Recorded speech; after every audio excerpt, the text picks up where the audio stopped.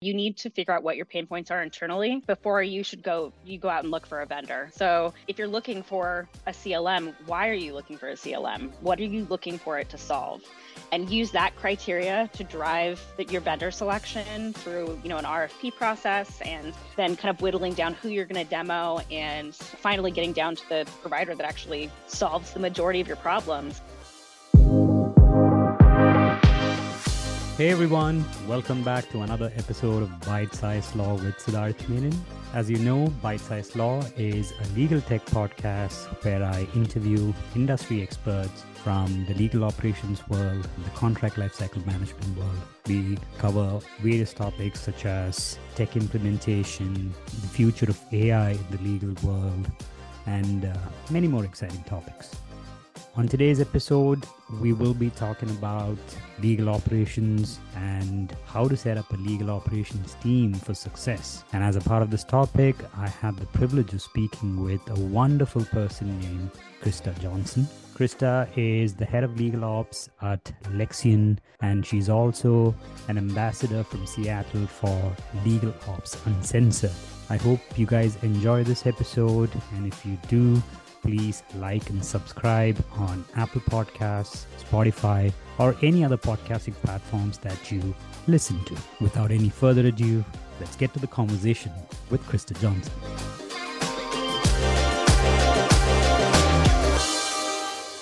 Hey Krysta, welcome to Byte-Sized Law. How are you? I'm great. How are you doing? I'm good, thank you. An absolute privilege to speak with you. I've been following you on LinkedIn, following your posts about legal operations. I've been looking forward to recording this episode since the last a couple of weeks, ever since I reached out to you on LinkedIn. So really glad that you found the time in this busy environment. So really happy to dive deep into the world of legal operations. Just want to tell our listeners, that today we're going to focus on legal operations and how to set up the legal operations team for success. But before we, jump into it, Krysta, can you, talk to us a little bit about you, how your journey has been, and all that? Yeah, absolutely. So I've spent my entire professional career in the legal field. I transitioned in-house 10 years ago. I've been a generally legal support staff, so legal assistant, legal secretary, contracts manager, paralegal. And I've found, especially in-house, that a lot of that operational work tends to fall on those people's plates because the attorneys are busy doing other things that you need an attorney to do. So despite the fact that I didn't really know that legal operations was its own dedicated thing until the past few years, I've always done legal operations work in-house, and I really enjoy getting to bring my experience and from various different types of companies and company sizes to just discuss what I've learned and how folks can do better now that we have this dedicated community around legal operations. Yeah, that's a really interesting point because 10 years back or 12 years back when I started my career, I started as a litigator, and then I moved into a role of a contract manager where I used to review contracts, create clause repositories. At that time, I don't think there was designation or a title called legal operations manager or legal operations specialist. What we were doing, or what I was doing back in the day, was basically helping the legal operations functions of other legal departments by taking away all these mundane administrative related tasks that lawyers normally tend to do while straying away from much more strategic value generating kind of work. So I think it's a similar story with most legal operations professionals. So that's awesome. So before we actually get into the meat of today's topic, which is setting up a legal operations team for success, for a layperson to understand, what is legal operations? To me, legal operations is running legal like the rest of the business. It really is bringing legal into kind of the next generation where a lot of other business units have been for a long time, and focusing on things like data and how you make smart decisions based on the data and based on where you want to go. It's about being strategic and less reactive, which I think is something that's a little bit hard for legal folks to wrap their heads around when you spent most of your career serving in-house clients, that it is truly reactive. So how do you shift from that reactive mindset to that more strategic mindset? Yeah, absolutely. Especially when you go to law school, lawyers are not taught to be business minded people, right? We learn about statutes, how to do legal research, Hmm. what the difference between a primary resource and a secondary resource is. But, when you step into the legal world or the legal field, you often wonder, oh my gosh, there's so many administrative or business related tasks that you need to tackle. And like you rightly said, legal operations sort of fill that void by taking away all these mundane tasks. So in your opinion, let's say a law firm or a legal department of company is trying to set up their legal operations wing, and if you were entrusted with that kind of a task, how would you set up their team, and how would you educate the general counsels or people who are the chief sponsors in that particular team to ensure that the legal operations team is set up for success? I think my number one piece of advice is that if you really are wanting to focus on legal operations, the person that you bring in initially needs to be focused on legal operations. They shouldn't be part legal operations, part contract manager. They should really be focused on driving the operations of the legal department forward, not doing those reactive tasks that I'd mentioned earlier. I think this is a kind of a struggle that people don't fully understand, that there really is enough work at most companies, even small ones, for a dedicated legal ops manager to help streamline and create processes that allow you to operate successfully with less headcount and less spend. So I think you have to go all in. You can't just be like half in, half out.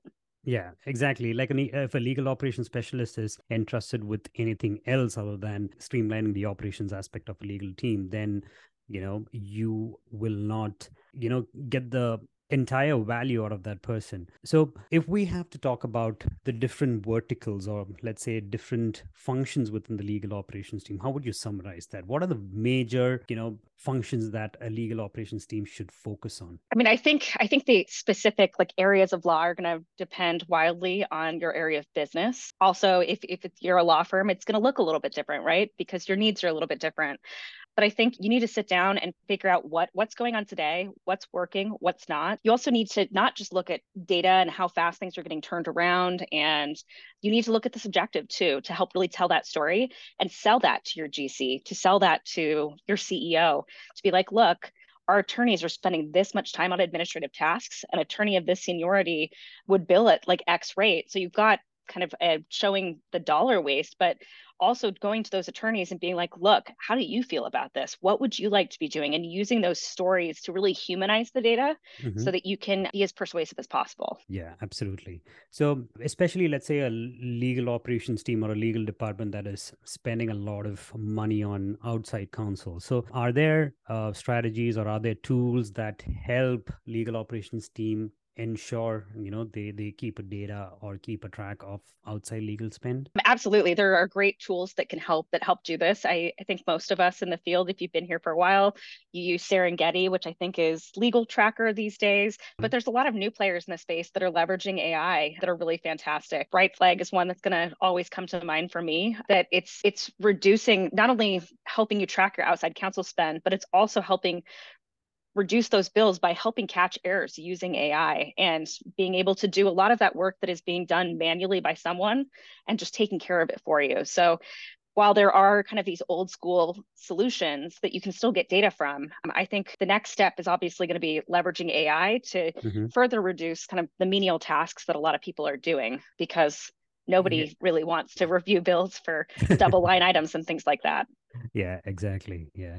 I mean, when I speak to my friends who work in law firms or legal departments, they still rely on Excel sheets to track their spending. So it's always a fascinating conversation to, to know that, they still look at archaic ways of managing their budget and managing their internal projects. But again, speaking of AI, generally what I've understood is that lawyers sort of reluctant to embrace AI because, as lawyers, they need to be skeptical Mhm. about a technology. So it's really fascinating that, when I think about legal operations, it's not just, looking at people who can or who have that business acumen. It's also about using technology to streamline legal services and making it much more faster and efficient.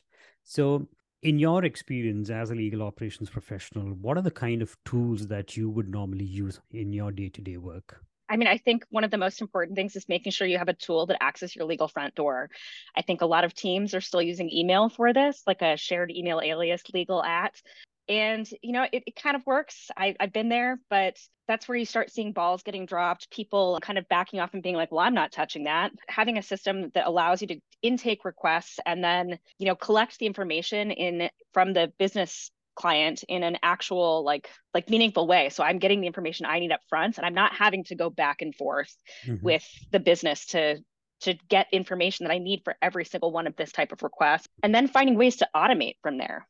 Mm-hmm. So if you for example do a lot of NDAs, most businesses do, there's a lot of things you can do around automation and self-service for the business. If you can get to a point where you are touching very few NDAs, Mm-hmm. that is like it seems like a very small win, but it's a very powerful win in showing how automation can then streamline other areas of the business and how you can get comfortable with the business self-serving things. I think that's really kind of the next step in legal is finding ways to push work back on the business that really is commercial terms and things like that, that doesn't require a legal person to step in and Mm-hmm. edit a term from, say, 3 years to 2 years. That's Yeah. something you should be able to manage with automation. Automation, yeah. And I guess with CLM tools there in the market, it's much more easier, right? If Mm-hmm.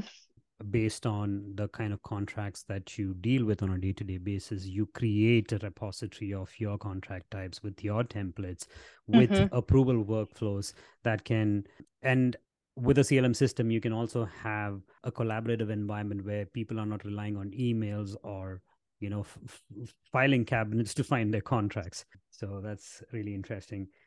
So again, keeping in mind the theme for today's episode, we're talking about setting up a legal operations team for success. So let's say a GC is out there trying to set up a legal operations team and trying to look for professionals who can help them set up a legal operations team. In your opinion, what are the key qualities that an operations professionals in the legal department, what are the qualifications or let's say qualities they should be possessing to be the right fit for an organization?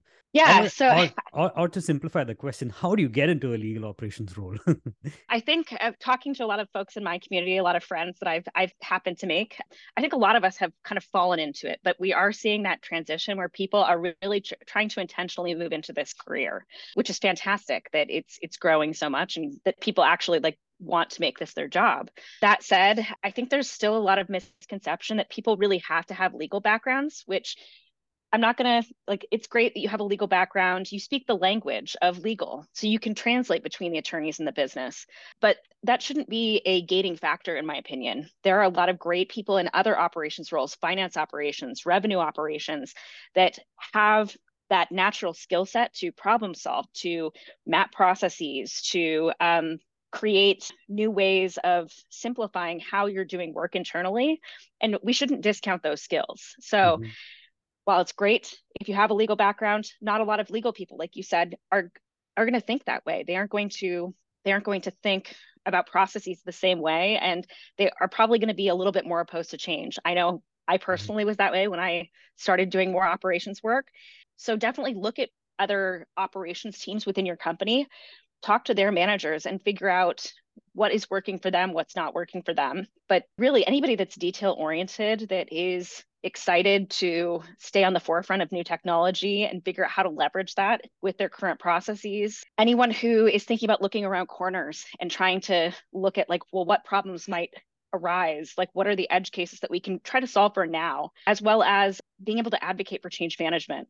Getting people to change is hard. It's even Yeah. harder in the legal team. So being able to like knowing how to approach people in a way that you can be persuasive to advocate for the change and show them how it's going to help them rather than these fears that they have that are likely making them opposed to the change. That's a great skill, which a lot of people in the legal field actually have. We're used to being persuasive. Yep. Yep. Exactly. Yeah. Yeah. Being detail oriented as well as having the ability to manage other people in a way to alleviate some of those concerns when it comes to change is a key skill set. And it doesn't come that naturally. You need to be put into that spot to ensure, because again, I like my entire life, I've been in the legal field.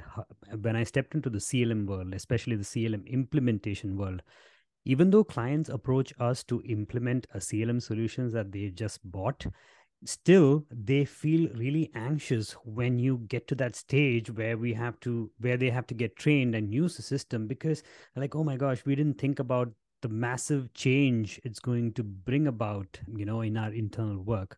So that's a really fascinating thing. So again, as a legal operations professional, what would be your key KPIs, if I may ask? As a SaaS sales organization, a lot of our KPIs are going to be around sales contracts. It's going to be how fast we're turning things, what SLAs are we hitting versus not hitting, how much are we missing them by, the volume of contracts, the types of contracts, all of those things. Like really digging into contract data is something I've spent a lot of my career doing at this point. So I think those are incredibly important. But I think I mentioned subjective things as well earlier. I think doing client interviews at least once a year, sitting Mhm. down and meeting with leaders from different organizations and almost doing like an NPS score where you are kind of really understanding where their pain points working with your team are, because the more you can sell the rest of the business on legal ops and change, it's going to help drive that change within the legal department, but within the company as well. So I think it is really important to sit down with people, interview them, have both kind of 1 to 10 questions, but also just some open-ended questions to figure out how you can use that to drive your roadmap and what you're going to be doing over, say, the next 6 or 12 months. Okay. Yeah, that's interesting. So again, this is something which I've always wondered, and this is something which I've been meaning to ask, legal operations specialists, is that how do you measure success of a legal operations team? Like, is there a way to track and, see how well the legal operations is doing, or is it purely subjective when it comes to different teams? I do think that there are objective measure. So I brought up NDA automation and letting the business self-serve those.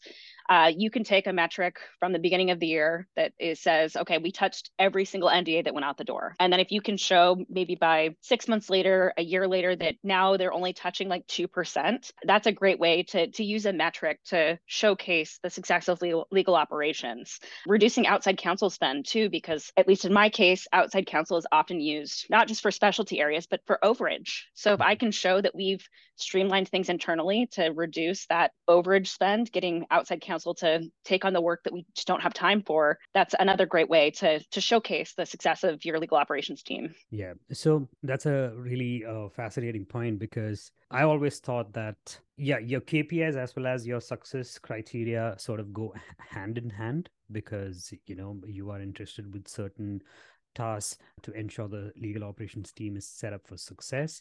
But I always thought that, for each company, it's going to be different.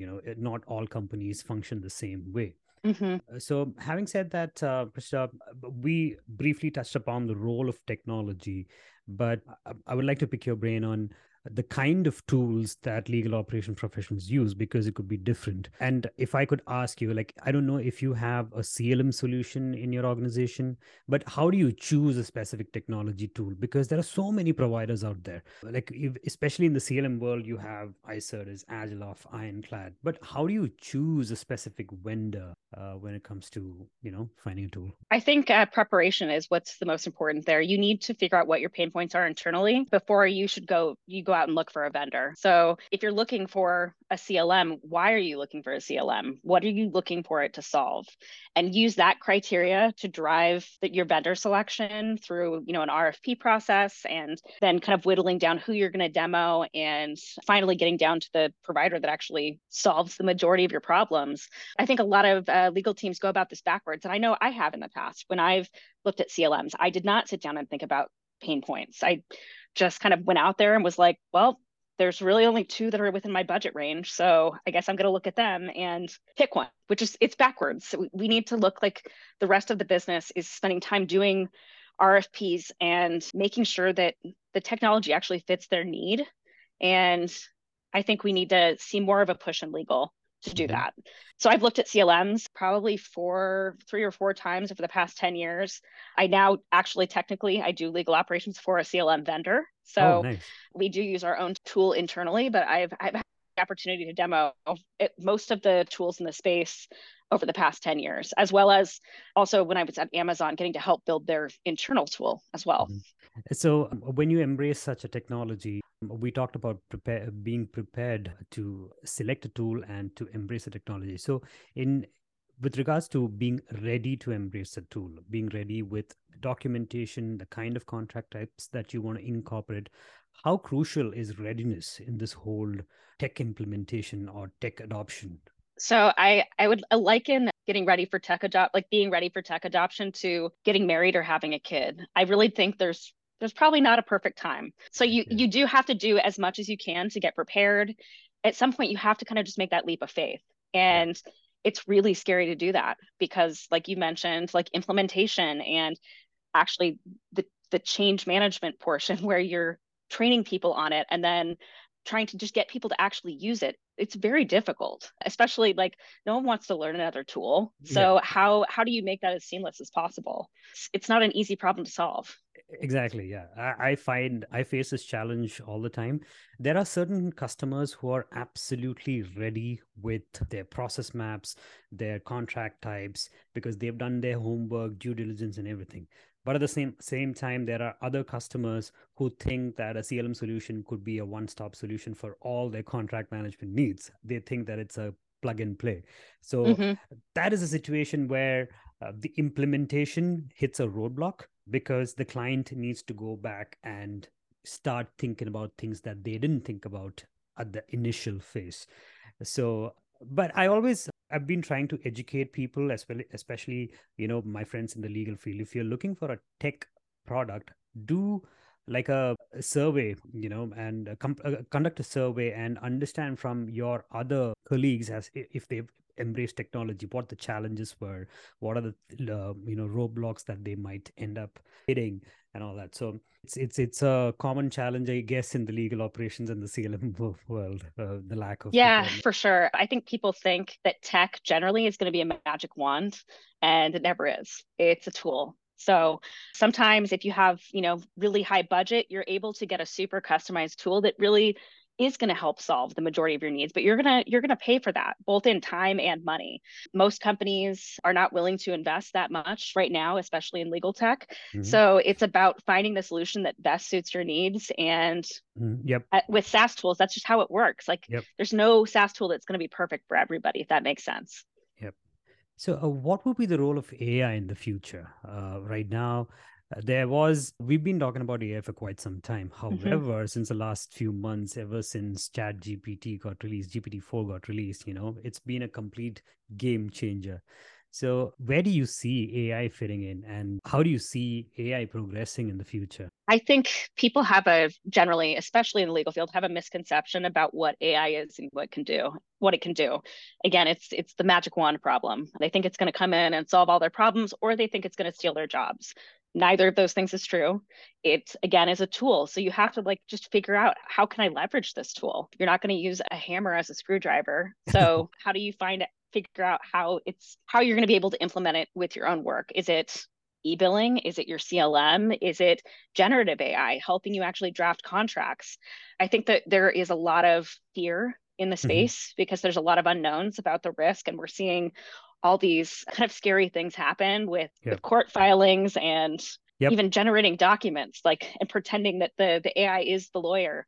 Yep. I think it's a little bit fear mongering, and we have to Yeah. kind of look past that and recognize that there are ways to put limitations on how we're using the AI within legal, because legal may not be using it, but I guarantee you some other people in your business are, which you need to be thinking about as well, Oh, yeah. and just figure out how to leverage it. So I mean, I use generative AI to help me when I can't come up with a definition for something off the top of my head.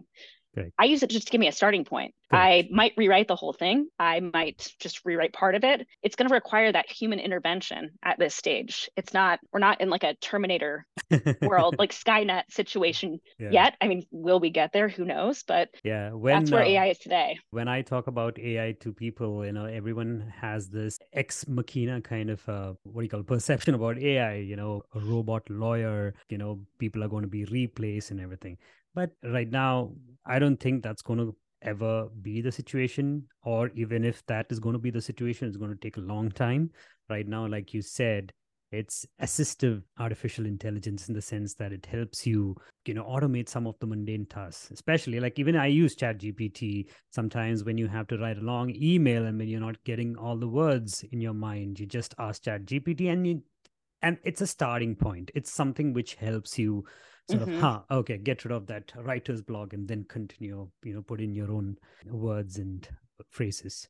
So I'm especially excited about the future of AI, and I'm also especially excited if law schools also start educating their law students about technology and AI, because still when I talk to legal law faculty members, they still do not include technology into their curriculum. It's all about procedural laws and all that. So if you have to advise a law student or let's say a law professor on how to be much more educated about technology and legal operations role, what would be your answer? So, I mean, I actually have a legal intern right now that is super interested in legal tech and operations within legal, which is amazing to see, like a rising 2L that is like this excited about it. I think we're really lucky here in the Seattle area where we have schools that are surrounded by huge tech companies that it does help influence a little bit of their curriculum and what people are learning, but not everyone's lucky. So I think the professors, the faculty, they need to get out there and learn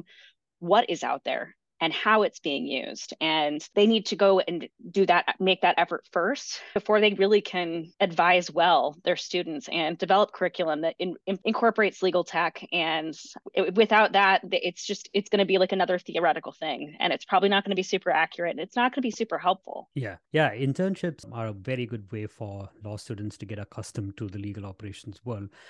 And that's actually an interesting point because, somebody reached out to me on LinkedIn asking how they can get into this legal operations world. I didn't think about an internship because internship is not a known thing in a legal operations world. It's something which is Mm-hmm. quite prevalent in the legal or the litigation firm or a legal department. But that's really interesting. Well, having said that, Krista, it's been a great time chatting with you. But I also wanted to know how people can reach out to you if they have any questions about legal operations and getting started in this whole profession. Yeah, absolutely. People can find me on LinkedIn. Please reach out, connect, message me. I do my best to get back to everyone. And one of the biggest things I have done over the past year is also just sit down and meet with people, 15 minutes, 30 minutes. And that really has helped grow my career exponentially, building those relationships. We learn from each other and it's fantastic. So something I'm incredibly open to. I'm happy to make connections to the extent that I can. And just look forward to continuing to drive legal operations forward. Yeah, that is absolutely true. Because when I started off this podcast, one of the main reasons was to educate myself about the different aspects within the legal operations rules, especially CLM, because that's my area of expertise. What I've understood is that legal operations environment or the community is so supportive. Like I had the opportunity to interview Marie Widmer, and I saw that you were connected with Murray. I sent you a request, Mm-hmm. and there are many other amazing people like Colin McCarthy, and I'm missing a lot of names, but yeah, it's a it's a very supportive environment. So like you, I mean, it's a very good strategy that you have. Give people the option to connect with you over a 15-minute chat, which just helps you grow as well as help the other person also understand the world of legal operations. Yeah, absolutely. I'm a big proponent of diversity of thought, and you build the strongest teams when you have diverse teams. So I think you can even learn things from law students. You can learn things from people who know nothing about legal operations. So build those relationships, foster them. And I think honestly, it's taken me further than anything has in the last 10 years of my time in house. That is amazing. I'm really happy for you. Anyway, Krysta, thanks a lot for joining Byte-Sized Law. It was wonderful hearing your thoughts and perspective. We'll stay in touch on LinkedIn. I hope you have a good rest of your evening. Thank you. You as well. It was a pleasure to be here. Thank you. Bye-bye.